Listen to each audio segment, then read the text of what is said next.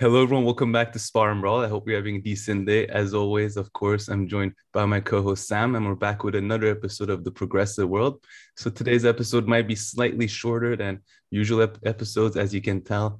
I'm once again traveling, but it's all good. Sam doesn't travel much, so he's like my carbon buddy. He offsets all my emissions, so it's all good. But anyway, as per usual, please like and even more Yeah, we have importantly, it. huh? No, go ahead. Uh, so I was just gonna say we have a carbon exchange thing like European Exactly. Union. You can swap like with our friends. We swap our. I offset quite a lot of people around me. Yeah. Exactly. So that's what we're doing. So it's all good. But yeah, so please like and even more importantly, subscribe. And as per usual, timestamps are down below for all the segments that we're going to do. So here's a quick overview. We're going to start with our chit chat as per usual. And we got a shout out, which we're going to be discussing during the chit chat. That was really awesome. Then we have a very short progressive world online where we're going to go back to Emma Camp and because she wrote that article last week, which she discussed about self-censorship. So right after we finished our segment, she went on the Rising. They received it quite differently as we did, to say the least. So we're just going to discuss that quickly, and then we'll move on to progressive geopolitics. There's Russia, Ukraine going on, so we're going to have to discuss that. Uh, Gray Zone had General McGregor on. I think I said his name correctly, and they already have like over 100,000 views. I mean, you could really tell people were looking for that kind of content on their channel. Of course, other channels do that kind General of. General McGregor, also known as a living GI Joe. Exactly. Exactly. I know. He's literally like an action figure. So funny. Yeah. Sorry. Yeah. It's a So, compliment. yeah. But in terms of views, I was like, I was really surprised that it did that well. Of course, you see like Jimmy Dore does those kind of views easily, but for this kind of content with him, that was good. On the pushback, I think last time he probably did around 30 or 40,000. So that was really great. And you could tell in the comment section, people were loving it. I was looking for a little bit of hate. I was like, is there something hate here to like pick up and have some fun? But everybody's like, this is amazing. This is amazing. So never mind. Then we'll discuss a few other stories concerning Russia, Ukraine before moving on to the Iran deal. Once again, there have been developments. Last week, we spoke about them pausing because of Russia's demands and concerns, but they seem to have moved on. But anyway, Sam will explain that. And then there have also been some earthquakes in Japan, which Sam will bring to our attention. And then we'll And wrap, Iran. and Iran, okay. And then we'll wrap up with a few articles. Anything you want to mention about the articles? No, but they are equally as important as Ukraine story, if not more so. Okay, brilliant. Sorry, And yeah, we both froze, but I you think we're broke up both, for a second. yeah, we both froze, but we're back up. All right. I could hear you. And then we'll wrap up with some progressive tweets as usual. But okay, Sam, let's move on straight to the chit chat. So someone wrote in our comment section and brought it to our attention. That's how we found out we weren't actually listening to that episode of the call-in. But let me get the person's name right here. So Ete Gravitas, I believe, and told us that, quote, a wonderful person named Rena, and she really is wonderful, gave us a shout out on the Useful Idiots call in. So I'm going to play exactly what she said right now, as well as Aaron Mate and Katie Alper's Uh, response. I just wanted to mention another YouTube channel where you two are frequently highlighted. It's called Spar and Brawl, and I would recommend it to everyone.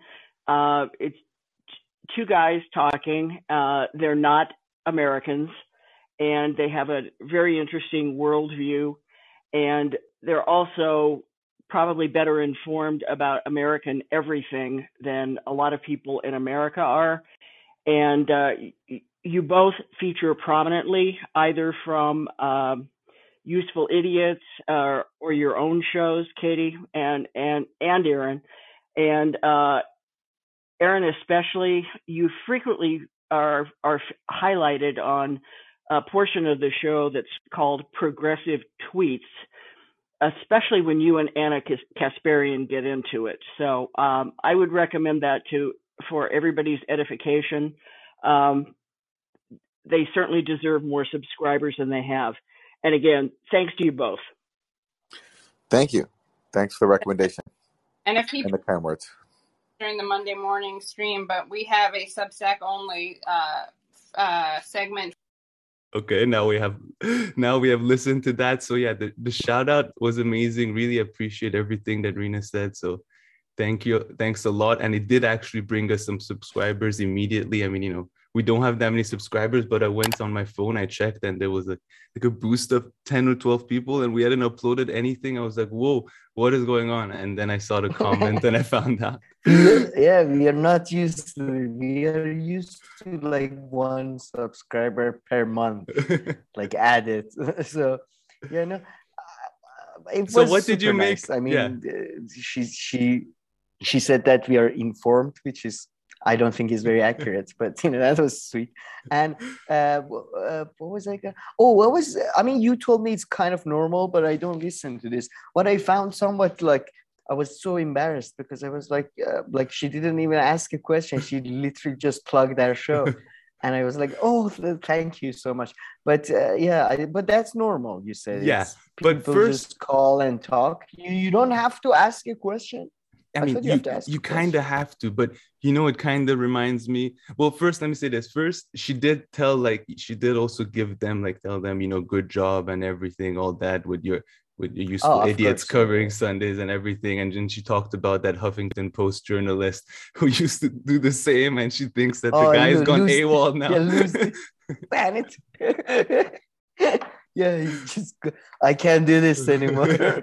I'd rather die. But then she gave us a shout out, but she really did link it to them as well. She said you guys feature prominently, especially you, Aaron, in Progress Tweets. But coming back to your question, I mean, I've listened to a few of them. I haven't listened to many, but yeah, people often just call and they have a long comment often, and then perhaps kind of half question-ish. Some people do ask questions, of course. But you know what it reminds me? It's kind of when you go to some kind of, lecture or presentation at universities, and at the end they open it for questions and answers.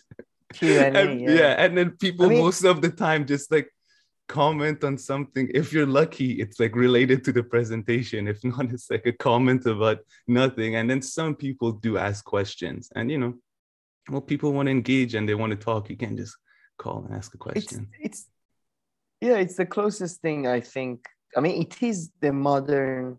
I don't think it's even close to. It is basically, call-in radio. I mean, it's called call-in anyway. I mean, that they do. So well, it was super nice. I mean, I was very did not expect that, and it brought. I mean, even after that night, during the next couple of days, we still got. I think people are still maybe listening, or I don't know. We got basically far more than our usual. So that was great, and it was early on relatively. It's around the 28th minute, so I think quite a few people it was in the sweet spot. I mean, my narcissism to check out our own preference led me to check out the app. It's a pretty good app, I must say. It's weird. It doesn't first of all, it's good because you can, based on the name of the people and stuff, you can just but it's weird. You can't. I mean, at least in Android, I don't know. Do you have Android or Apple? No, I have Apple. But you can't control it from. Can you control it from the main screen? It's not. I know what you mean. I mean, I know what you're talking about. Where notifications. Yeah. It wasn't there, so that was odd. But besides that, it was a very good app, and there's a transcript, which is pretty cool. Really? Pretty cool, oh wow. Yeah, you apparently for some episode after a while transcript is there. Yeah. Okay, no, I haven't listened to it enough to check whether it shows up on your. If it doesn't show up on your front, on your notification screen, that would be kind of annoying. But yeah, the app, I downloaded and I've used it twice, and I knew immediately where to go find the content and everything. So in that sense, it was kind of easy. And there's that scissor symbol where you can chop things, I believe.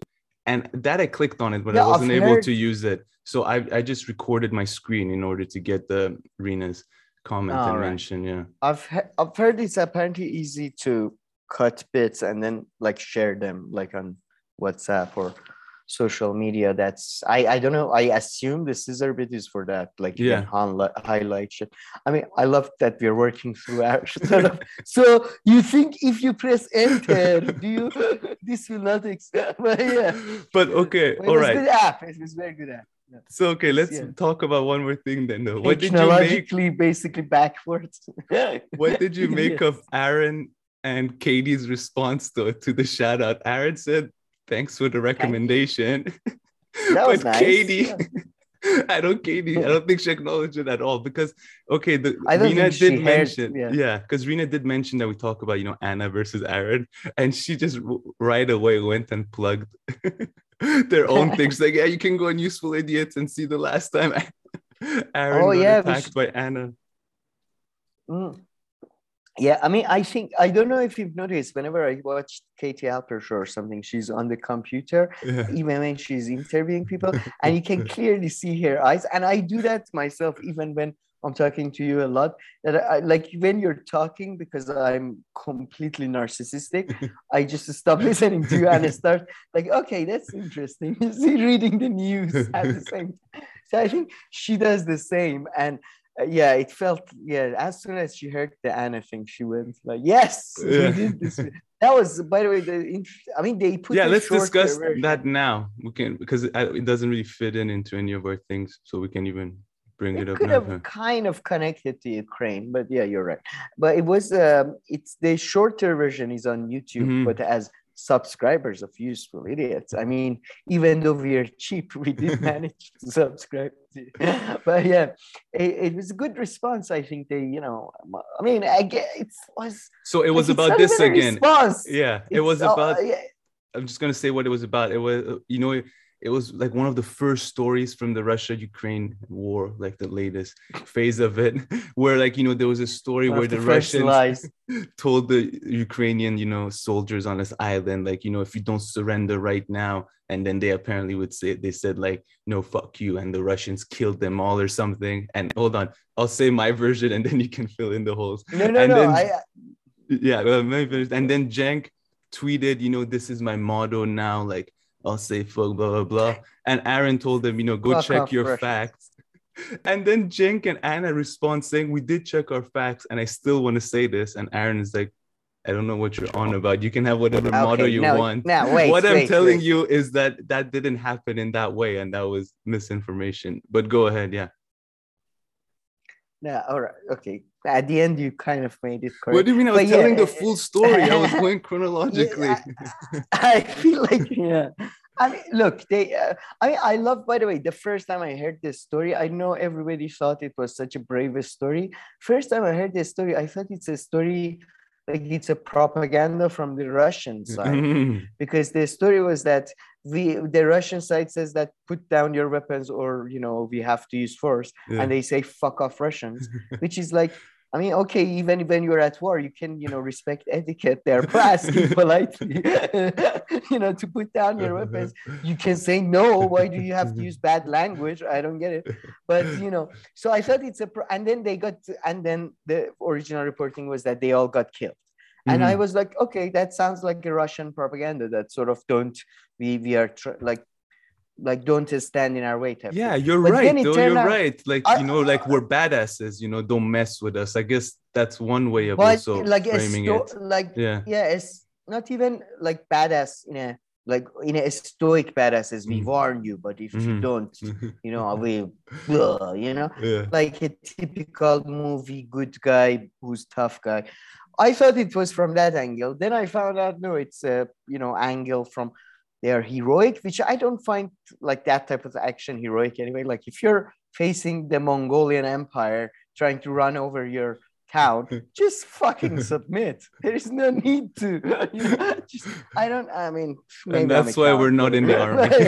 But yes, thankfully.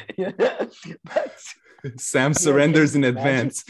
He picks up his gun and then he just drops it off right away. Okay, I'm done. I'm dead. Guys, they made it. their tone was slightly threatening. I think we should surrender. Yeah. It's not worth it, guys. But I mean, the response from, I mean, first of all, I like that tweet by Aaron was pretty good because I was checking it the other day, and it's Jeng saying that my motto is "Go fuck yourself" or something, Russians, Yeah. and then Aaron go. Like his tweet, I forget what it is, but ends with "Go fact check yourself," Yeah. which kind of it rhymes, so it's poetic, true. really. Yeah, but then in the response video, they state what everybody else has stated, that their fact checking was not about the motto, Jeng's motto. It was about the those guys. Did they the really military not people. get it? Did Anna and Jenk really not get it? I mean, No, is of this course they got it. okay? Of course they got it, but they're just ignoring that. It's kind of like, it's like a lot of people, like whoever you criticize online, they say that, oh, I'm being criticized for being a Russian tool or for being an American tool or whatever. They never wanna, like, no, you're just being criticized for being an idiot. Yeah. Like I don't think you're being paid by anyone for your idiocy. You're just an idiot. But yeah, so yeah, I think they know. They just, like I say, with politicians do the same. Nobody wants to acknowledge good faith criticism. Mhm. Everybody goes for they're attacking us because they want to go after us because we are famous, because we're blah. And sometimes it's true, by the way. Yeah. Like I assume it is true sometimes. But yeah, I assume they're not, they have basic human intelligence. I mean, they can't be that. I mean, Cenk, maybe when he's angry, just loses certain amount of intelligence. Yeah. So honestly, just as the blood goes into the skin instead of the brain. So that was a good one. I assume he gets so red. He gets like fucking red lights. Jesus Christ. It's redder than this.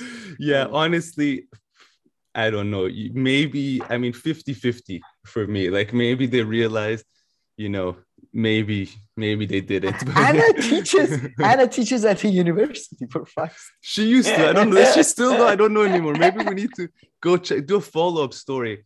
It was like 6 or 7 months ago when we checked out, her university stuff. So maybe a follow-up story is needed to see. What's the dress code at the university system? To see if that is still going on. But yeah, okay. But anyway, the shout out was amazing. Really appreciate it. Hopefully we'll get one of these days on YouTube. That would really help because the Vanguard boys got a big boost when Katie and Matt Taibbi mentioned them 3 or 4 episodes in a row and did that whole thing of we're watching you, you're watching me. We don't, maybe not that, but just maybe another shout out on their YouTube show. We have to create we have to find a joke they make sometime about Assad or Putin or something and really run with it as a breaking news. True. Putin coming on Useful Idiots to interview. Guest host this week, Sergey Lavrov. But yeah. That would be a good one. But yeah, okay, let's keep the chit chat moving along. You said you watched a few things this week. What were they? Any of them really worth mentioning, especially? Yeah. I mean, I watched, everything was good, to be honest. Everything I watched was okay. I mean, one of them was, I watched Spider-Man No Way Home. And yeah, I mean, I know you have a soft spot for original Spider-Man. No, for all Spider-Man, he's the only superhero that I ever really liked. Yeah, but continue. Really? Mm-hmm. God, he's my least favorite superhero. And a spoiler alert, if anybody hasn't seen, he's my least favorite superhero because he's just, I hate his stories because everybody who's a bad guy in his life is either his cousin or his former professor or a guy who used to be in his apartment. He knows everybody. This is ridiculous. There is but the center of universe is New York. So I guess his whole planet is New York. So I guess if you go smaller and smaller, it makes sense. That's it. Yeah, it's every bad guy he has had a history with in his childhood. Or a very close one. his best Yeah, friend's not dad, even like like his professor, his best friend himself, his exactly. direct competitor when it comes to photography. Yeah, you're right. Yeah. Yeah, I hate that of him. I hate every story that it turn out like a friend of anyway. But yeah, but No Way Home was very disappointing. But But it like has all what's the his name? Will it, Spider-Mans, right? So, and all the different actors play the different Spider-Mans. oh, you know that? I thank Yeah, God yeah, I I've saw the seen the story. Yeah, yeah. trailer. Yeah. I was gonna say, yeah, the original guy comes back. Everybody comes back. Mhm. And I must say, I still think the amazing Spider-Man, Andrew Garfield, is probably the best in my view because he's the basically the losers of Spider-Man. He's just the most emotionally broken. But the original Spider, Tobey Maguire, I don't know if Yeah. Tobey Maguire can't act or if he's just bored because No. I've seen him in things that is the. I mean, I'll give you this. proves- Hold on. So I like the first series of Spider-Man because, of course, I watched it as a kid. I haven't even watched the second one with the actors that you just said. Amazing Spider-Man. Yeah. And yeah, you are right. I mean, of course, it's probably definitely not good. And even then, and I don't know much about acting, and I rarely like judge people's acting, but he was definitely off in it. Like, I don't know, maybe he thought that's how Peter He's Parker one of is, the and he was trying to be like awkward, but like he just comes off really awkward. What about the awkwardness? Is that the kind of vibe you get from the acting? I don't know. it's the vibe I get from Tobey Maguire always. Like even in interviews, it's his eyes, the fact that he doesn't blink much, and he's got this sort of a again, it's kind of Nick Bronner thingy, sort of a serial killer. Hi, I'm Tobey Maguire. I don't know. I find something really odd about him. Yeah, I completely. It's the hair, maybe. I don't know what. Yeah. And he's been, especially when he does comedy. He was in this. I forget the name. He was in this really funny comedy with Will Ferrell, Mm-hmm. sort of narrating. It's I forget what it was called, but it was like a soap opera, like they were making fun of soap opera. But anyway, it was pretty bad. Benedict Cumberbatch's American accent is getting better, but it's still pretty atrocious. Like, I'm from New York, you know. Come on, man. But and the guy who plays the Spider-Man, he's British and he does it perfect. Like, he's really good at his American accent. But overall, very disappointing. I was glad Alfred Molina is getting paid, so that's nice. Okay. The Doc Ock guy. I love him. He was my favorite, I would say. Between all the family of the villains that the Spider-Man has, I like Doc Ock the most. But that was terrible. What about Venom or what about Black Spider-Man? I mean, they're pretty cool. No? No? Never mind then.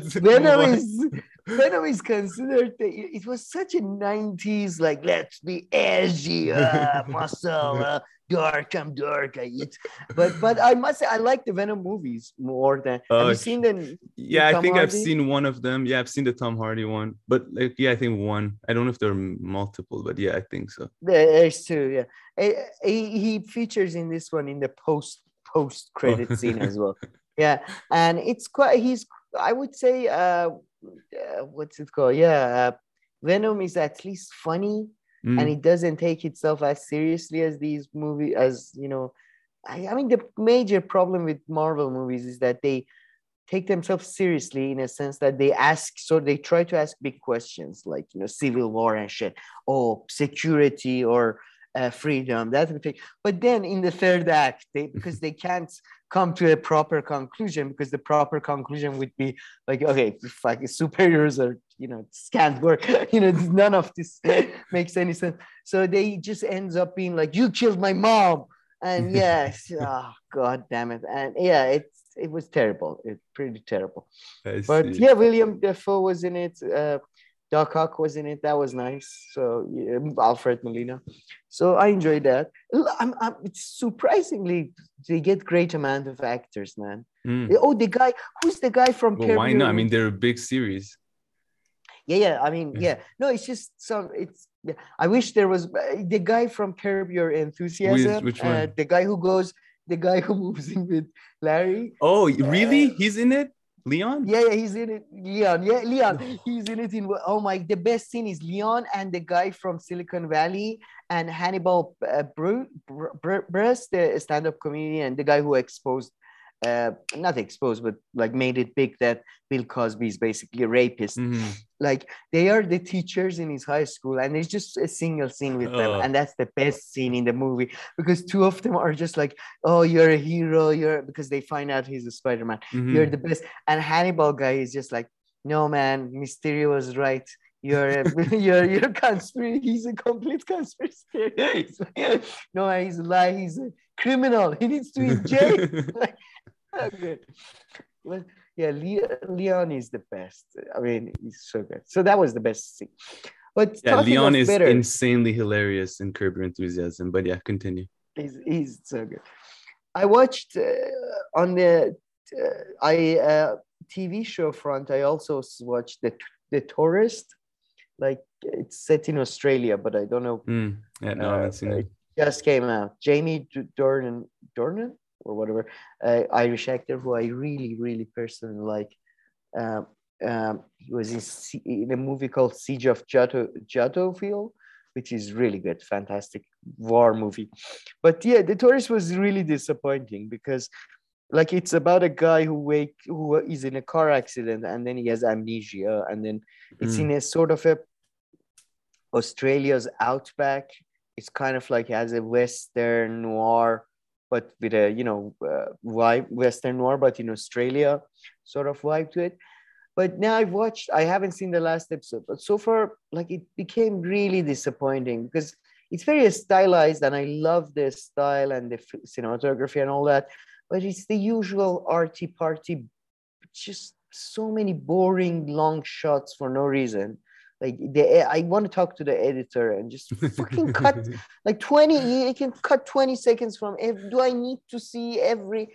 And then secondly, very disappointingly cliche. I don't know, like the amnesia thing. I thought they're gonna do something original with it, but then amnesia thing, and then there's this love thing.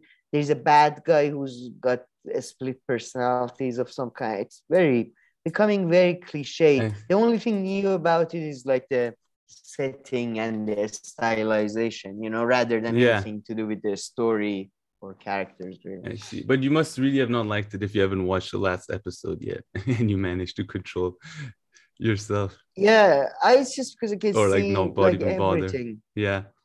But I mean, especially in the last episode I watched, I got really annoyed because something was so fucking cliche about like a love triangle that I fucking hate.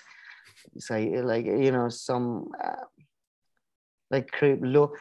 Have you seen Banshee, the TV show?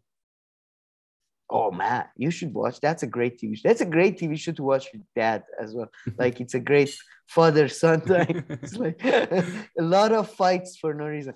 But in a Banshee, it's the same sort of this criminal that falls in love with the daughter of the main criminal or his wife. It's Troy. It's the same story as Troy. It's so fucking boring and repetitive. So yeah, that was very disappointing. This TV show is definitely not for me. But but the part about filming, and you said you can shorten the scenes. Like, although there's a camera angle and my video can't tell right now, I really enjoy filming a lot. Not that I'm good at it, but I really enjoy like filming much more than photos and photography. So, I mean, if it's really done nicely, I don't mind if it's like a longer scene where, they zoom out of like a can and then it goes, I don't know, and then they show like a scenery, like all of these kind of things. If it's done really well, I do really enjoy it. I mean, I find like anything on film, except me right now, looks much better than in real life. Like on film, things look amazing. I love it. No, I agree. And film or photos, they look, I mean, if anybody's seen any historical place close by, they suck. They always suck close by. They smell and they are much smaller than you were promised. And, it's, I agree with you. But I mean, look, this is not a fucking nature documentary. I come to watch a movie for a story. It's not for fucking like I hate this artsy partsy, like showing you 3 minutes of it. That's the Stalker movie. I'm telling you, man. Do you remember this old? It's a very famous arty party movie, a Stalker by what's the guy? I forget his name. Soviet guy. Anyway, it's from Soviet 1970s or something. And there is like, I think it's in that movie. There's like a 20 minutes scene where the guy just walking across a field and fuck off. Like seriously, like. But I was it a can take nice picture. field? Was it shot nicely? Yes, very nicely. But take a picture. It lasts far longer. It's just.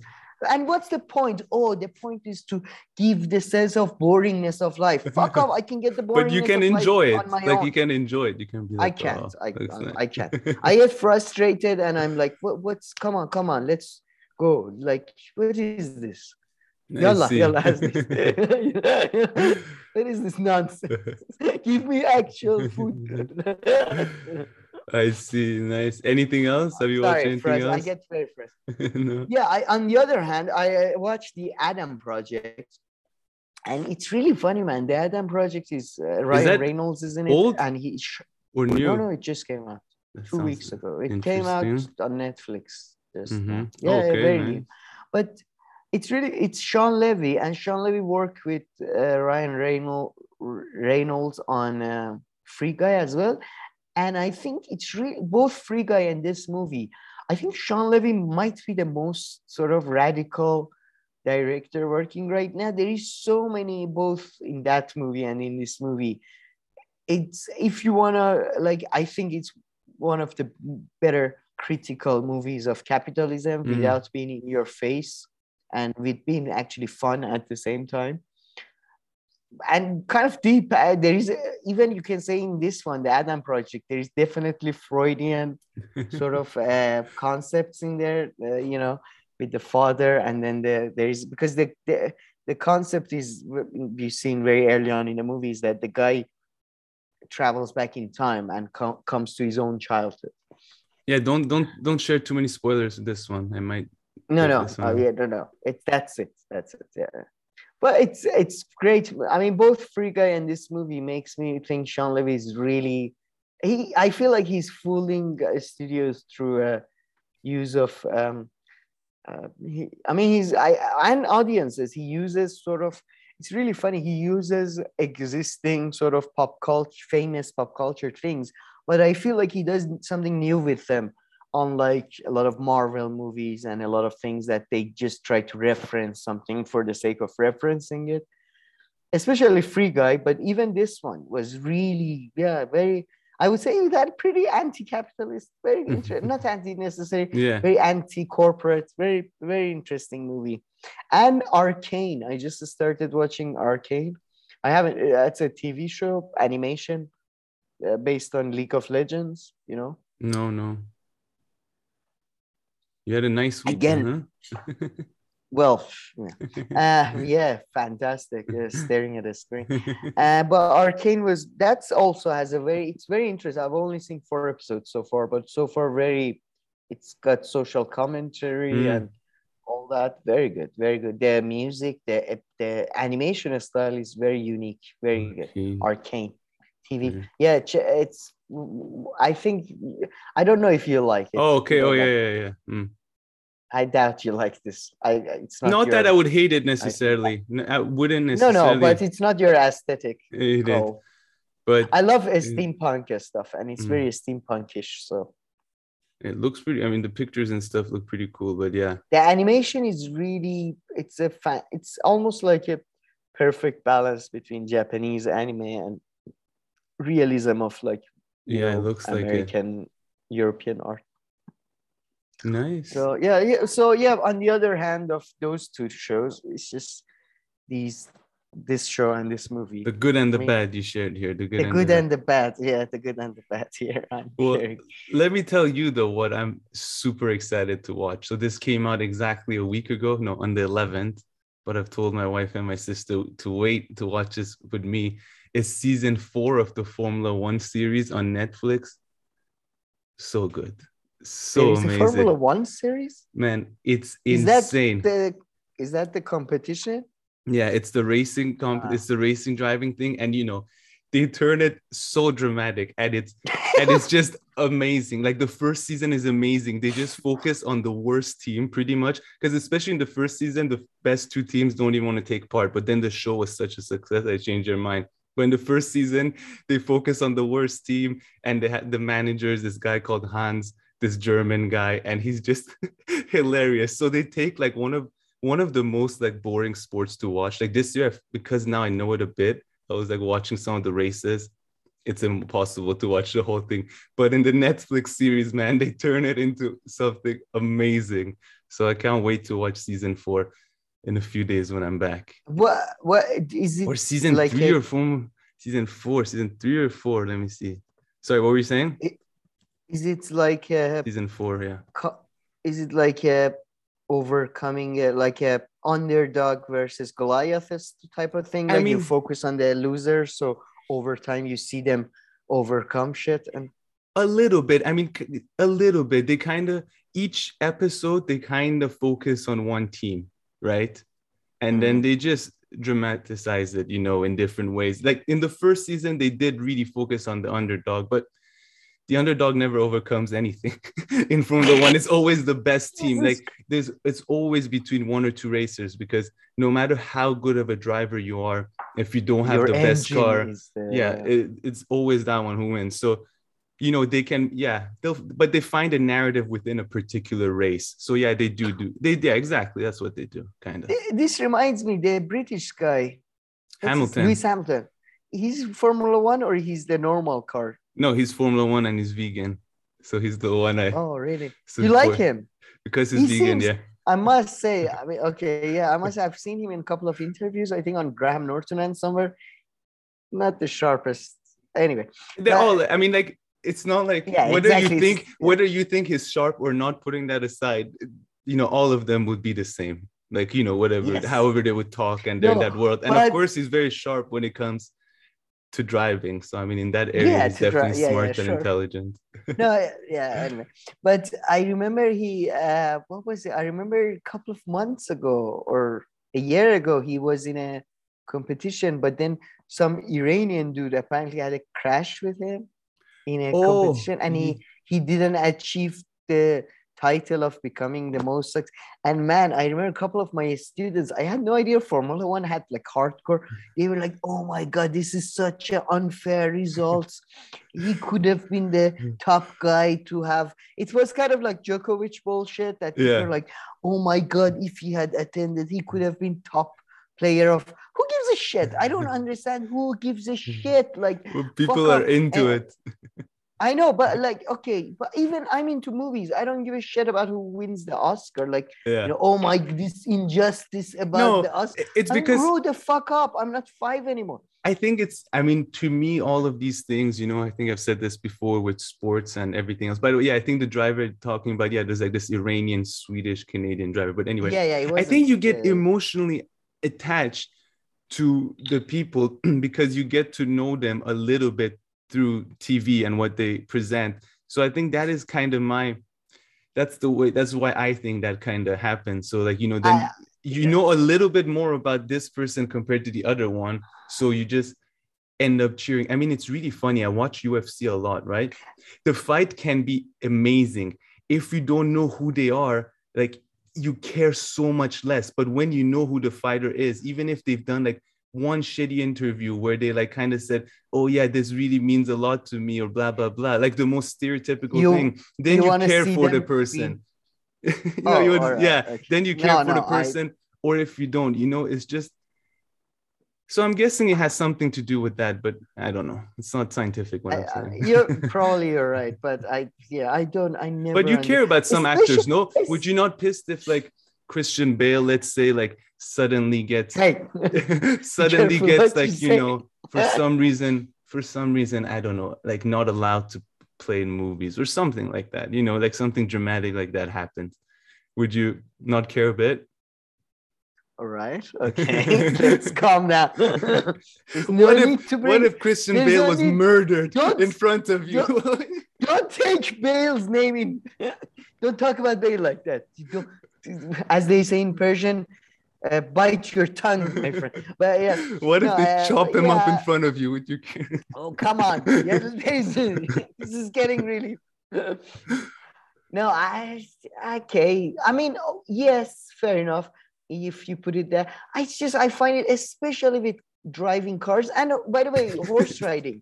I never understood this thing. It's like, the horse is doing the sport. Why are you like, But oh my God, this horse ride? And it's the cars is the same. Like, I'm sure the cars, soon we will be able to have better cars, listen, like fast oh, driven remotely or something. I just told you it comes down to the car for sure. It's always the same team. However, each team has two drivers, for instance, in Formula One. So each team has two cars on the track, and there's always one right. that is significantly better. Like Hamilton, he's like won all these, but his teammate who gets literally the exact same car, right, hasn't. So that's where I guess you can see the skill of the driver comes in. But then again, the car is everything, right? If you take Hamilton and you put him in a shitty car, he'll finish, second to last.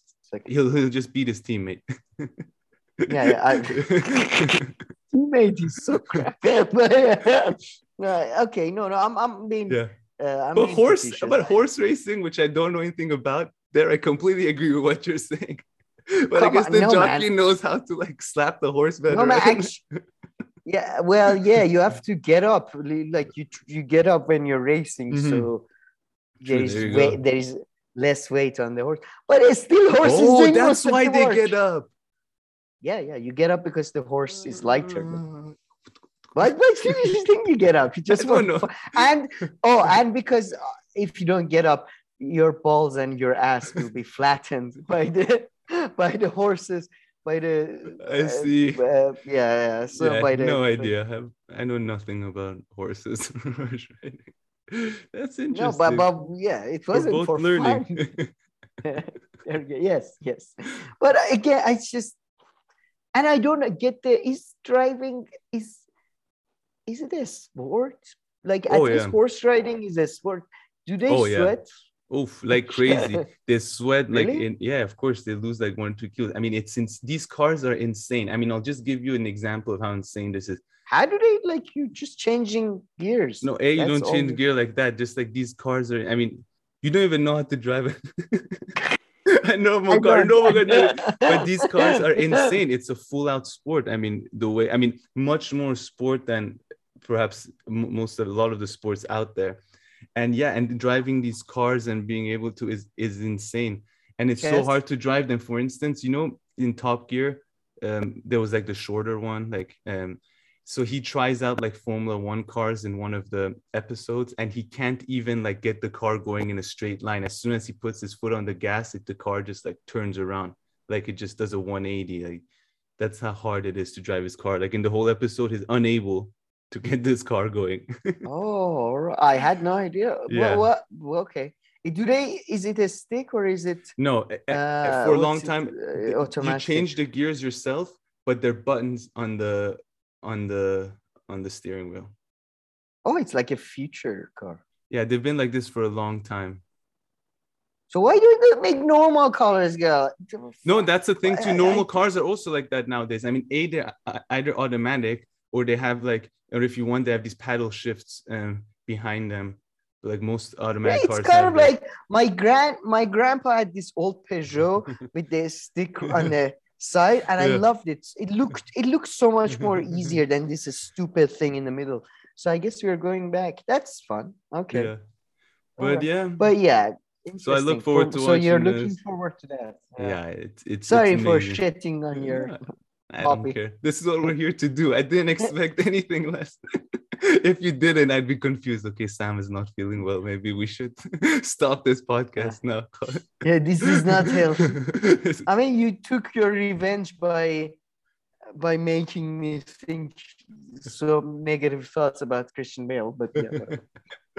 Okay. Anything else, or should we get the real party started?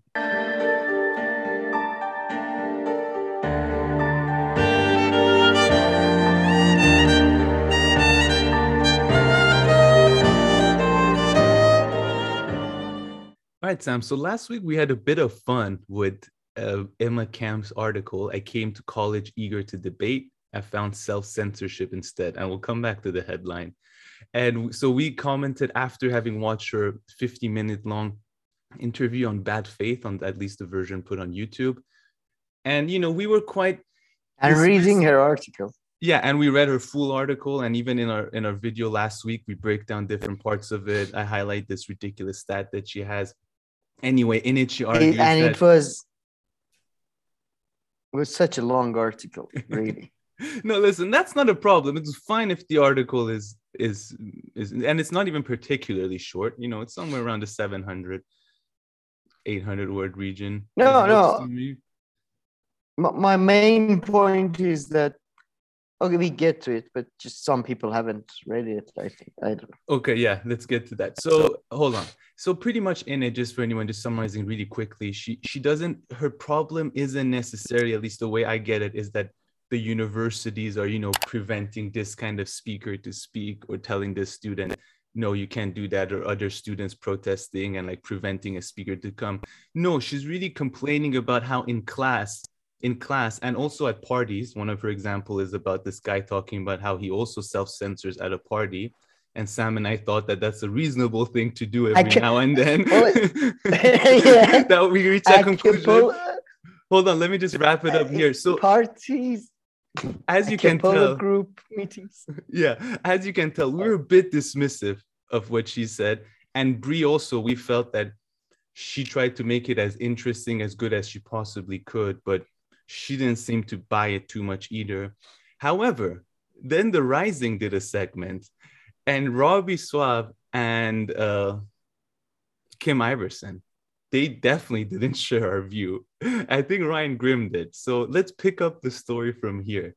I was a bit surprised so Robbie Suave said that he read the article because apparently now, and Sam, look at how, what an article at the New York Times gets you. She's already been hired by Reason, which is the outlet that Robbie Suave works for, Reason magazine. So she already got a job there.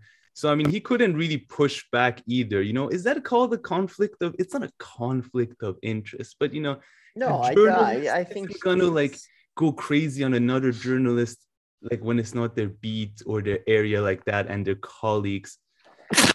So you know, that was that. But to me, it seemed like Kim Iverson had perhaps not read the article. I'm sorry, I don't want to make any accusations or allegations. It just seemed like, because on the face of it, you think that the article is about censorship from, like, you know, the university, but at its core, at least the way I understood it, it's really not about that.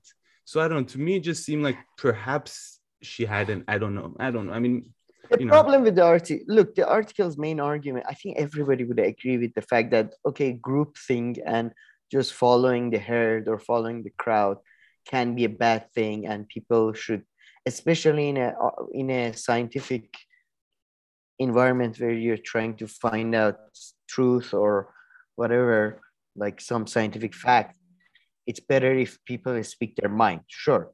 But I think when you read her article and the way she puts it, that there is this, it's just, I don't think there is anything new about what she's describing. I mean, that's for sure. Relative to the past, in fact, there is, yeah. And it's, in fact, compared to the past, it's far less than it used to be. I don't, again, like, it's obviously there is a bunch of social justice warriors and a bunch of people in universities everywhere else that make a noise. But then it's kind of like, again, I think David Cross on Useful Idiots was saying that all these comedians that talk about cancel culture and you can't make that joke. Yes, you can. Mm-hmm. You're just coward. Like, I'm sorry, but like being a coward. Oh, I feel like I can't speak my mind because somebody's gonna say something mean to me. Oh, fuck off, grow up.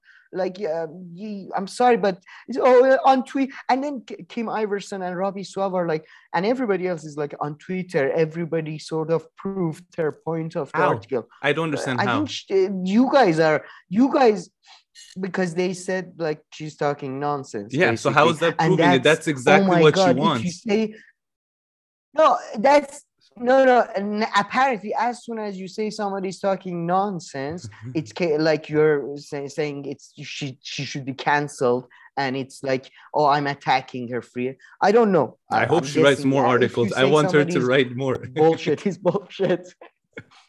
Yeah, it's as like Please Tom print Friedman more. style, like Yeah. right. Please go on, give Yeah. us your views, Whoopi Goldberg style. Give us your views on like Yeah. oppression of. And by the way, we But said I'm glad last you time brought you that said up.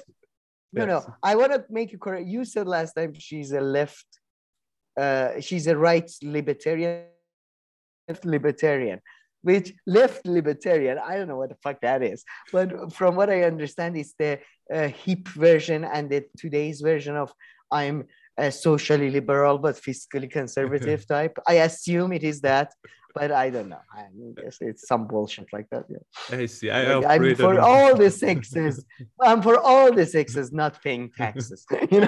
I'm fine with black people also, being corrupt or, Yeah. I'm fine with that. It's fine. Yeah. Yeah, I didn't even really get her own politics out of it, or even No, what that means. But I'm glad you brought up that point. I didn't understand why they were saying, yeah, the backlash proves your point. No, the backlash disproves your point, if anything, because people are saying, hold on, I'm raising my hand. No, I wanna tell you, I don't agree with what you're saying. So it was the exact opposite. So I didn't get that part either. But then Ryan Grimm, though, he goes to say, like, he reads the headline of the article. I came to college, you could debate, found self-censorship instead. But then he said, hold on, let me say what he says. And then he goes, but, like, you don't want to just have this bro debate culture. I understood it as, you don't want to debate for the sake of debating. And I would also add that in a class, I wouldn't want to participate in a random debate that has nothing to do with the reading. So I'm adding that. That's not Ryan Grimm. And her response to this was that I didn't write the headline. And then Kim Iverson and Robbie Swab just laughed it off. And they were like, yeah, she did. And then I was like, okay, that's the biggest cop out. Okay, I know that you don't often write the headline, but you should take the headline is like, maybe it's not that different from what she was saying. Maybe she doesn't use those exact words, but I'm pretty sure the headline is not like, an absolutely random headline. I don't think it is, considering if you read her reading. I think it does sort of correspond with what the fuck she's written in her article. First of all, second of all, this is a tactic she used in Brianna's interview as well. As soon as she's called upon to give a specific example, look, I'm sorry, but if you say something that, for example, Whoopi said in a fucking like a postgraduate like seminar that, Holocaust wasn't about race. People should fucking say that, oh, maybe you need to like shut the fuck up and read up or something. Yeah. People should call you out, right? So it depends on you can't, some ideas can't be discussed. And then you say, what ideas? Well, I don't want to give a specific examples because somebody might find out who, so fuck off. Oh, so now you don't want to bring attention to yourself. Yeah. You don't want to give a specific examples of any situation. You don't want to. You haven't written the title. You don't want to take responsibility for that. You haven't edited the article. Even pre-interview, she was talking about how it the article came out through. Just stand by what you're written, or say, okay, I was wrong. Take. I know. Hold on, and Sam, look at this. It was just like the interview with that Canadian reporter guy.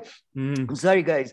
We have the age of consent for a reason. If you're above 18, you should be treated as an adult. As she, by the way, constantly says, I should be treated like an adult. It's this atmosphere is not good.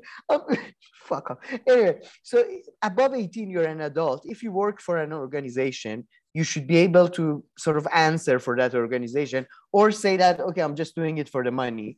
Two, if you write something and you're having it published by somebody else, you can't just, as soon as, the title, I'm sorry, but if you gave up the control, like if you gave up the control of them writing the title, them like editing your article, like complete, like, so what's, anyway. And Sam, let me say this, and it is normal for often, like sometimes you suggest the headline, but it is normal because they have New York Times has people whose job is to only come up with headlines. Like they don't write articles, they don't edit articles, they come up with headlines. But listen to this. The first part of her headline was, I came to college eager to debate, okay?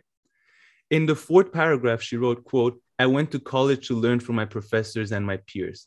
I welcomed an environment that champions intellectual diversity, rigorous disagreement. Instead, my college experience has been defined by strict ideological conformity. I mean, the headline That's seems exactly quite accurate to me. the The headline. Yeah, I mean, So, and again. man, and Ryan Again, Grimm. I don't know about. That's the thing, though. She doesn't give any specific examples. Well, she which gives is, some shitty in my- half-ass examples. She gives like one or two, but Yeah, in the yeah. Brie interview, she kept on saying, No, I'm not talking. because they don't want to do this. No. No, I'm not talking about some fucking teacher saying that, oh, I feel uncomfortable at a capello group meeting to say, by the way, why do you need to say how you feel in all these? Anyway, like, I don't care about that. I'm saying what is specifically said and what is the response to that said thing. Because when you're talking as general, of course, we are all for tolerance and, not a strict ideological environments, whatever. So we are all for that, but depending on what he said, not just you can write these wishy-washy articles, and New York Times loves this because you don't provide any specific target. It's all a haze. It's all a haze. There is nothing you can criticize because there is nothing there. Yeah, it's all bullshit about. Oh, I feel it's very harsh to have a different view. Oh my God. No, 100%. And I really encourage people to go read that article because you'll see. I mean, I think we're in the right here, but again, like I've said this before, but unless you have something to add to the conversation in terms of like information or something funny to say, shut the fuck up. I don't understand why people think newspapers and YouTube, a lot of things, they think it's sort of their like AA meeting. Oh, this week I went to the restaurant and somebody looked at me funny because I was wearing weird trousers. Okay, I'm sorry, but get comfortable with getting weird looks. I don't know. Just grow the fuck up. Adults, all the other majority of people out there don't agree with you, probably don't even like you. Or it's just true about everybody. It's just get over it. They're the majority of people cry in a river. And so I mean, as Brie likes to say, the smallest violin like playing for Emma Kemp right now. I think, Jesus Christ! Oh, I couldn't say what I felt because they would have. Oh my God, they might have said something that's against what I said. It's so cruel. The idea that I must be challenged. Oh. Yeah. Well, I guess, and then she's saying people are, doing exactly what she was kind of doing. She's like, oh, people want self-censor because they don't want to, get into like shitty debates and stuff. And yeah, that part is true. But I don't want to rehash we had so much fun with this in the last episode. People should really go check it out. She has a ridiculous stat that's meaningless. I'm not going to bring it up again. You can go check it out. So I want to mention one more thing that was new. And again, it was like the Ryan Grimm hate segment, because Ryan Grimm asked what I found to be a very cool and reasonable question. She was like, where were you when this went viral? Hey, this is your first big article that went viral. It's like a big break. Well, and the proof is in the pudding that she got this job. She was like, I didn't understand the question though. Where were you? Where were you when this article went viral? Didn't it went viral a week ago? No, but like asking her where she was. Ryan Grimm was asking this question to Emma. What does that? So I know, but she was on. What do you mean? Where was she? Like where were you? Like, what were you doing? Like, what were you doing when you suddenly saw that this article had had gone viral? What were you up to? Like, what was that time? And I found that to be a fun question to ask her because it is a big break in her career. This has led to her getting this new job. She's being talked about and everything. So maybe here you agree with Kim Iverson and Robbie Suave because they were like, what kind of question is this? What do you mean? Where were you when you went viral? But I found it was just like a fun question for it to wrap up. And she said, she did actually say something like that. She was like, yeah, I was away. I don't. And she was like, hold on. She was like, I was away at a cottage. And I didn't have much signal. And then I saw that the article had been published and my phone was blowing up and my Twitter was like, I was getting all these tweets and mention. I found it to be like a fun question to ask her because it is a big moment in her life. But maybe I'm the only one, me and Ryan Grimm are the only one who found this to be a decent question. No. Okay, no, I at first I thought by where were you was more in a like as metaphorical sense, as in where were you in your studies, because she didn't necessarily know, right? It's not like she published, she like uploaded the article as well. Yeah. Even that, if imagine one of her videos suddenly picks up, like, and I suddenly check my phone and I see, wow, I got all these views. I would remember where I was and stuff. So I mean, I found it to be a relevant question. I don't remember. People always say like, I remember when 9/11 happened. I remember when Obama got elected, when Trump got elected. I don't remember any of this. I really don't. These aren't big moments. To me, that's pretty. At 9/11, come on, that was 9/11. For that, I remember exactly where I was, and I remember exactly how I found out. I don't remember anything about 9/11. I don't remember being alive. 9/11. I remember I have like much more vivid memories of Pinky and the Brain from the same era. Do you remember Pinky and the Brain? I heard, a little bit, but I never really watched it. Yeah. So I can tell you where I was when I watched Pinky and the Brain, like season 3, episode 2, but I can't tell you where I was when 9/11 happened. Well, I guess that was a big moment in your life when you were watching that. But yeah, I don't have anything else to say except us repeating everything we said last week. So no, what really pissed me off more this week than last week though was that this idea that Twitter has proven her right.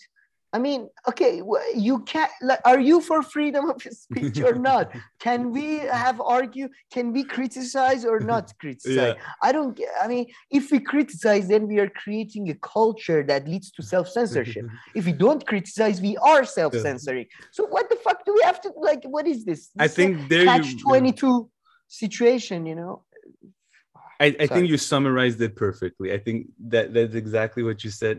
This summarized it perfectly. Her article, the response, and then her response to the response. But But yeah, look forward to reading more. I hope her other articles remain as interesting, and she doesn't start writing something not as interesting. I hope. Yeah, I'm seeing. Very. I hope. She seems like I don't know. We'll see. Yeah. All right, Sam. So unfortunately, we had to move on from our last segment. Yeah, not really. I don't want to do this, but okay, we had to. Let's move on to progressive geopolitics, and please like and subscribe. But yeah, Sam, go ahead. Why don't you kick us off here? Yeah, so let's start with the more like not so much geopolitics, just news bit. There was a big earthquake in Japan's Fukushima prefecture, 7.3 magnitude earthquake. Only 4 people dead, which is, it tells you something about, I guess, Japanese engineering and all that. But also tells you, it's just Japan. It feels like to me like one place that nature is like every year is screaming like, don't live here. Like, there is either earthquake or a hurricane or so. I mean, earthquakes are the scariest thing to me. I can't imagine. Have you ever been through one? Like even a small one? Yeah, twice. Yeah. And I mean, I must say, after I was through one, it became a bit less scary. But if there's a proper earthquake, I rather just die than I like these like people who survive earthquake. Fuck that, man. It's so hard. It's so so scary. It's the worst. So yeah, that's really scared me. So then, because there is no God and the world hates me, there was an earthquake and it's because there's this thing. It's in my head that because there's these tectonic plates and all that, and they're all connected. So there was the earth 7.3 0.4 magnitude earthquake in Japan. Then you had a 6 point something magnitude earthquake in southern Iran. Wow. Just this morning, I think, or last night. Let me check. But so I'm getting this. It's moving up north, and as far as I've been told, Tehran is on a fault line or something. So if they always say like Tehran is due for an earthquake because it Wow. hasn't had an earthquake for 200 years. Or a big one, really. Yeah. I mean, yeah, itself hasn't exactly. had, yeah. A big one. Yeah, we've had quite a few small ones and all that. So I'm very much basically pissing myself right now. So this might be your last. This could be my last.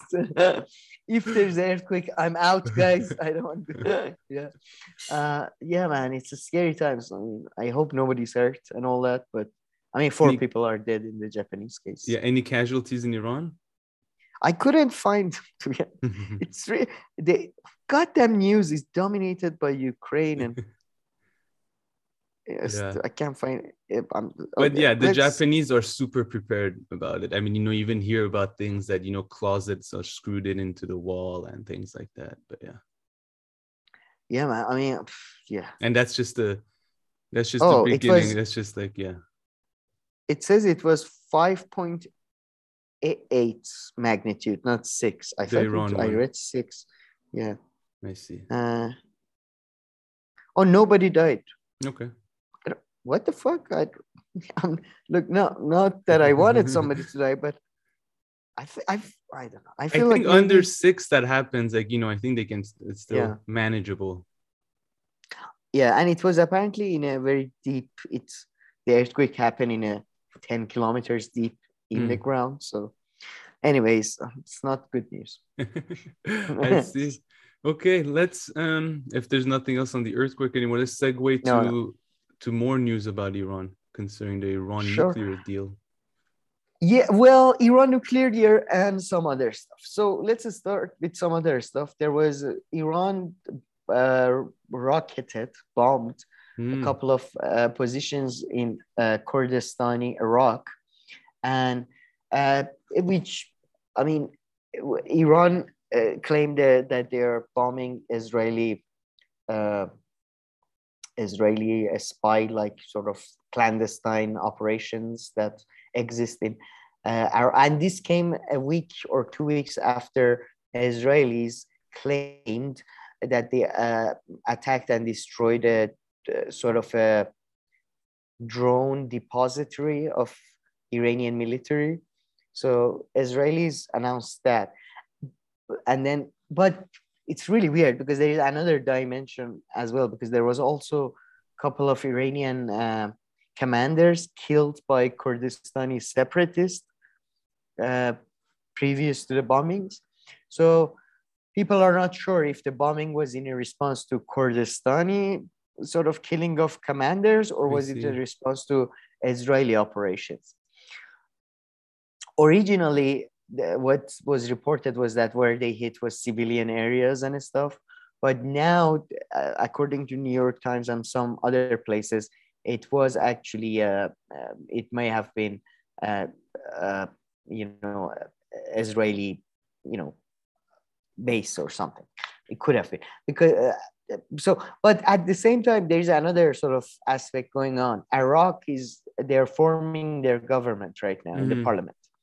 And Iran wants the Kurdistani groups to ally themselves with the Shia groups. Sadr, who is Muqtada Sadr, whom people may know from Mehdi's army. He used to lead an insurgency from his previous work in cinemas all across Mehdi's army. It was his original production. He was putting up an insurgency in Basra against Mad Dog Mattis at the time, I think, but I'm not sure. But anyway, they want the Kurdistani sort of parties in the parliament to ally themselves with the Shia party. So it could have been also a sort of a show of a strength, as in, don't forget, like, come on, guys, who you have to ally yourself with. Let's not fuck around too much, So it might have been that too. but yeah, the latest is, according to New York Times, is Iran's attack was a response to secret Israeli attack on drone site. Israel and Iran are pushing the boundaries of a long-running clandestine war that is increasingly spilling out of the shadows. By Farnaz Fasihi, Ronen Bergman, and Eric Schmidt. Iran fired a barrage of ballistic missiles into Iraq over the weekend, striking what is claimed was an Israeli target and leaving some analysts scratching their heads about what exactly precipitated the blitz and why Iraq. So yeah, that's why everybody's a bit confused, because they're not. I mean, it's probably the Israeli thing seems to be the most likely thing, but I assume the Kurdish issue and the Iraqi government issue is also playing a role too. So who knows? Yeah, see, I know I heard about this news, and it's unrelated to this. But then there was also some news of Israel attacking parts of Syria. But then again, this has also been going on for a while. I think that was last week, though. Yeah, I think Iran confirmed that some people got killed in that attack too, or something.